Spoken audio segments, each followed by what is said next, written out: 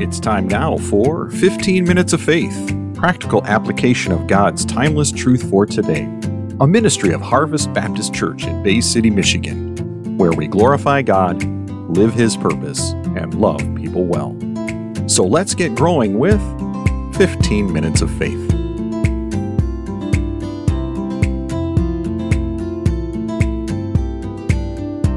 You are listening to 15 Minutes of Faith, and I'm your host, Pastor Jeremy Byler of Harvest Baptist Church in Bay City, Michigan, and today we're going to begin a journey through the book of John.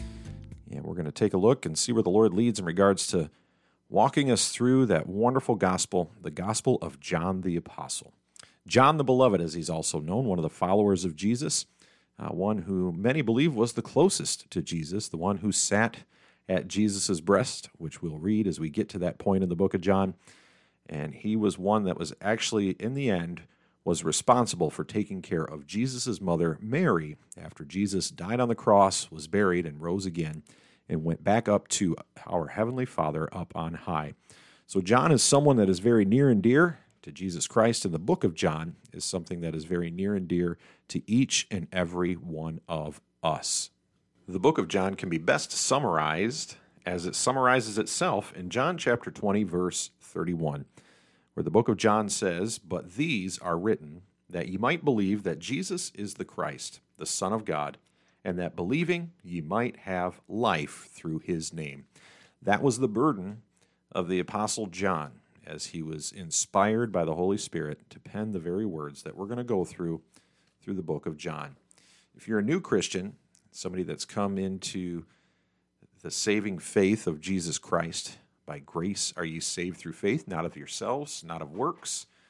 It's of God, lest any man should boast.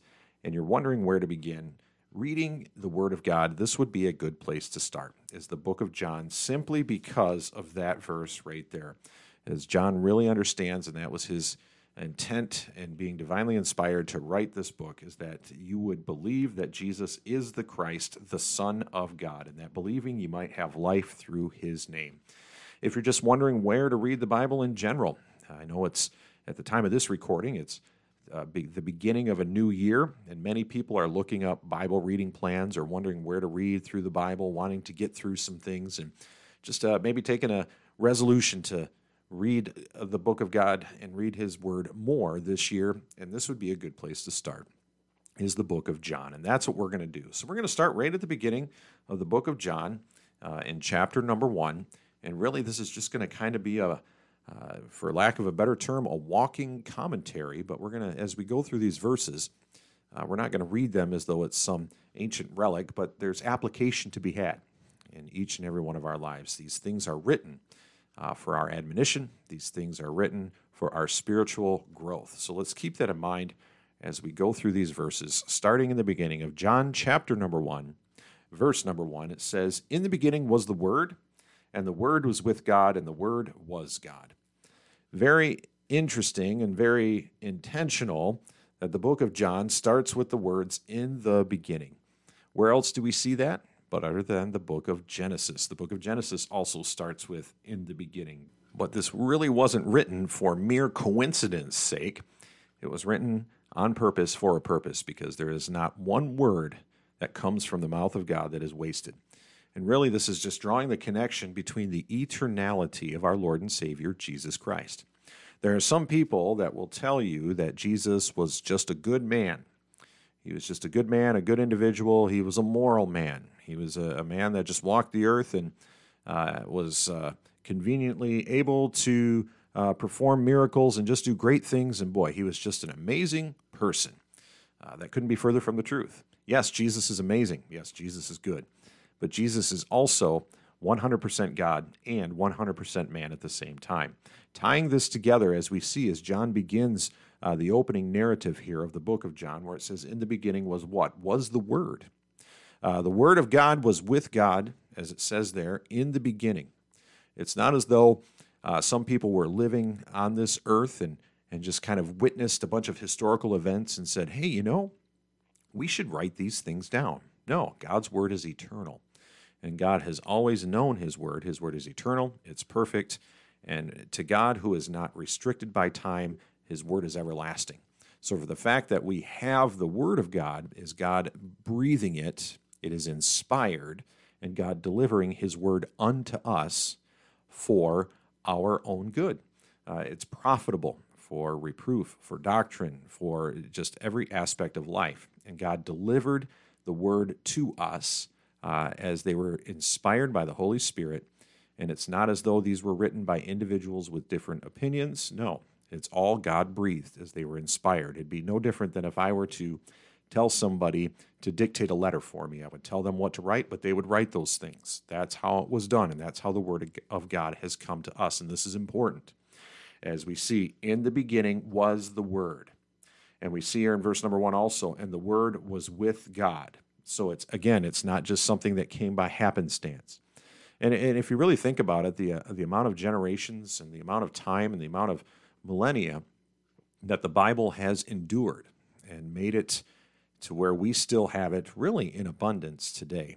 It's not as though we need to go scavenging to the depths of the earth to find God's Word. No, as a matter of fact, where I'm sitting here today, I've got a Bible before me. I've got another Bible over on my shelf. I've got a Bible in my book bag. I've got multiple Bible apps on my phone. I've got a Bible on my computer. The Word of God, especially here in the United States of America, is plenteous and abundant. And that's no coincidence that God has preserved His Word to be delivered unto us. That's something that's very near and dear to Him. And we know that God is in control of all things, especially the preservation of His Word. So we see the Word was with God. And it says the Word was God. That's important as we move forward in these verses, really establishing the foundation of God and His Word. And it says there, to reiterate in verse number 2, the same was in the beginning with God. God is not redundant, okay? Anytime we see in God's Word where God repeats Himself, it emphasizes the level of importance of what it is that He's saying. And again, there's no redundancies in Scripture. And He doesn't do that because of Himself. He does it because of us. Think about that. If you had something really important that you wanted to tell somebody, would you just kind of, in passing, tell them once? No, you would probably repeat yourself a few times. And if you're having a conversation with an individual, you would probably have them repeat it back to you. But God shows us that He is really meaning business here in the book of John chapter 1, just to really establish that foundation that the Word of God has come to us from everlasting. And it's come from Him, and it is Him that He is delivering unto us. And that continues in verse number 3, where He says, all things were made by Him, and without Him was not anything made that was made. It shows us that God is in control of all things. He's in control of all things in the universe. Everything was made by the hand of God. And can you see also the correlation or the connection between John 1 and Genesis 1? You really want a reiteration of what John is talking about in John chapter 1, read Genesis 1. You can see God in the creation in the very beginning and how that everything was made by Him. And that's what we need to realize and what we need to remember. Everything we see in this earth in regards to the creation of God was made by, ordained by, and allowed by the hand of God. And what that does is it helps us rest in His authority. A lot of times in the world in which we live, we could be looking about and looking around and thinking about different things going on, and it almost seems like a couple of things, that the world is in chaos and utterly out of control. Now, we live in a sin-filled, wicked world. That is true. And there are sin-filled, wicked people in this world that are doing sin-filled, wicked things. All of these things are true. But one thing that's also true is that any of these things are not out of the control of God. It's not as though God is sitting up in heaven saying, wow, I didn't expect any of this to occur. I really don't know what to do. I'm stumped. Nope, God's in control of all things because He's created all things. And it says that in verse number 3, all things were made by Him, and without Him was not anything made that was made. And we see that, and that's something we can rest in. Another thing we think about in regards to this galaxy and this universe that we live in, we'll look up at the stars in the sky, and we'll just see our finiteness when we really see the stars that we cannot even number. Here in Michigan, you can go to particular places further up north where there's less city and more nature. You can see more stars than you can even really imagine that you've never seen before. And sometimes you can even catch just a subtle glimpse of the northern lights way up in northern Michigan. But when you get up there and you just have the silence of nature and you just really see all the stars in the sky that you cannot even number, you really see the finiteness of our lives. But with that, sometimes we can get lost and destitute thinking, wow, we're just so insignificant. But that's not true. We are very significant because of God, who has created all things. And we see in verse number 4 of John chapter 1 where it says, "In him was life, and the life was the light of men." God is the giver and sustainer of life. God is the one who has breathed the breath of life into each and every one of our nostrils. He is the orchestrator and ordainer of all that is living. And that's another thing we need to hold fast onto. Many that reject and deny God try to reason with saying that it's science and things just happen by chance. As a matter of fact, it takes more faith to believe in the happenstance or randomness of science. There is no randomness to it. Everything is created decently and in order by our Heavenly Father. And that's reiterated, one, in verse number 3, where it says all things were created by him. And then also in verse number 4, where it says in him was life, and the life was the light of men. And now we're getting to talk about our Lord and Savior, Jesus Christ, the work that he is doing. In verse number 5, it says, "And the light shineth in the darkness, and the darkness comprehended it not." The key word in that verse is the word comprehend. Now, when we would look at that word comprehend, and we would think of, at least my mind immediately goes to the word reading comprehension. As we go through the book of John, we're trying to comprehend what the Lord is saying to us. And with that, there is an essence of that word comprehend in John chapter 1, verse number 5, that lends itself to the idea of if I were to have somebody read that to me, and I would say, do you comprehend that? Another way we would say that is, do you get it? Or do you really take hold to what is being said? And that's the idea of that word comprehend in verse number 5 is of a taking hold of.